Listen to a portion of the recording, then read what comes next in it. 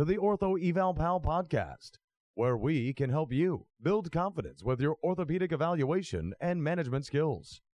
We hope you enjoy the show. And now, for your host, Paul Marquis.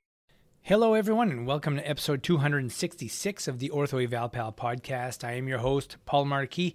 Today, we're going to be talking about the cervical radiculopathy cluster, otherwise known as the cluster of Wehner. Now, we're going to be discussing the 4 evaluative findings in the cluster. I'll explain how to perform each test and talk about the importance of not just depending on the cluster to make your diagnosis and so much more. But if you don't mind holding for a moment, we're going to hear a word from our sponsors. This episode is sponsored by MedBridge. Harnessing the power of technology to help you advance your career and improve patient outcomes, MedBridge delivers over 2,000 evidence-based CE courses and more than 7,000 specialized patient exercises, available whenever you need them from wherever you are. MedBridge goes beyond CEUs. They're leading the space. From interactive webinars led by top industry leaders to the first ever HEP patient mobile app, MedBridge has taken learning to the next level for over 200,000 PTs, OTs, ATs, SLPs, and nurses, and those they serve. For a limited time, use promo code OEP to receive $175 off your annual subscription. You go into clinic every day to practice at the top of your license and provide the best care to your patients. Yet, 4 out of 5 orthopedists say that note-taking is interfering with patient care. Robin is here to change that. Robin provides ambient virtual scribing that's designed exclusively for orthopedics. Its Robin Assistant device ambiently captures your visits, so you can focus on patients, and Robin Virtual Scribes can deliver more complete clinical notes and codes to your EHR. Visit robin.co/OEP. That's robin.co/OEP to learn more. Welcome back, everyone. So I have to admit that I've never really heard of the cervical radiculopathy cluster, and I've got some air quotes going here, until recently when I was explaining to my daughter some of the patient findings that I had recently with somebody, and she's in PT school, and she says, "Oh yeah, that's the cluster of Wehner." And I'm like, "The cluster of what?" And I'm like, I could have been calling this something for the last 30 years.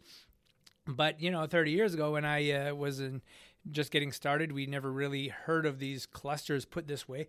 We were doing all of the cluster tests. We were just using them as a way to deduct, what was happening with the patient. So we were doing lots of tests and saying, hey, if they had a lot of these, then it was positive. There are a lot of clusters out there, and when multiple tests and certain clinical findings are put together, voila, that leads to your diagnosis. So it's important that you can pick out these clusters and utilize them, because if you have a high number of the aspects of that test that are positive, then you have a more likelihood that you're going to have a positive test for something. So let's get into the cervical radiculopathy cluster. So the first thing we look at is there a less than 60 degree range of motion to the affected side with cervical spine rotation? Okay, so there's typically a limitation to that same side. Number 2, do they have a positive distraction test? So the patient essentially is laying on their back and having the sensation that they came in with, so either pain down the arm, chest, or scapula, and you gently put the fingers in the suboccipital space and you give a nice gentle distraction. I like to go 15 to 20 pounds. I will flex them a little bit, maybe 10 to 15 degrees, and occasionally laterally flex them to the opposite side and see if that helps even more. But if you just do a straight-on distraction test and that decreases their symptoms, then that is positive. The next thing we look at would be the Sperling's test.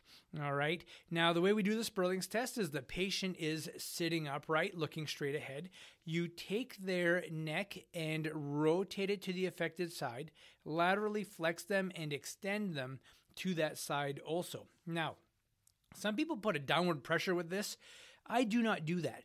If somebody has a positive Sperling's test, it jumps right out at them. Okay, that nerve root can be easily irritated and inflamed. You do not need to push down hard. You don't need to bring them to an extreme of motion. when you're doing this test. So if that is positive, you throw that in your bucket of clusters. And then the last thing we're looking at is the upper limb tension test, or some people call it the number 1 test, where your patient is supine, the neck is in a neutral position. Now, I have a video on how to do all of these, and I will link this in the show notes, but I will explain how I do this test. So basically, you're lined up side by side with the patient. You use your thigh to push the humeral head and depress it down toward the waist. Okay, now while you're holding that with your thigh, you're abducting the shoulder to about 110 degrees. The elbow is at about 90 degrees, and then you fully supinate the forearm. Then what you do is you extend the wrist and fingers, and if you can get the thumb in there also, that's great. And then slowly start to extend the elbow. Now, this is quite painful. If you push into this with anybody, this will be uncomfortable. What you need to do here is ask yourself, is this reproducing the pain that the patient came in with today? Okay, does it feel the same? If the patient came in with scapular discomfort and you did this test and they had pain down the arm but also in the scapula, then you can say that yes, this is positive.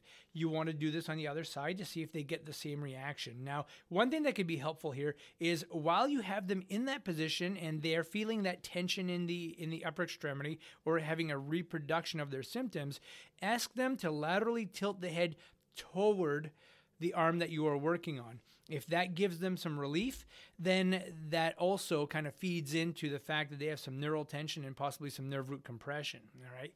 So if they have 3 out of 4 of these, there's high sensitivity toward cervical radiculopathy. What I find to be equally helpful here is adding deep tendon reflexes, dermatomal testing, and myotomal testing. Okay, I think that is key. You need to add this to your cluster because that would be part of your evaluation anyway. And then another tidbit of information, and I've mentioned it a couple times today, and I have in the past also, but I don't want you to forget this. People who have cervical spine radiculopathy not only have pain in the arm, but they can have pain in the anterior side of the chest, okay, like proximal axillary region and right into the pectoral muscle area.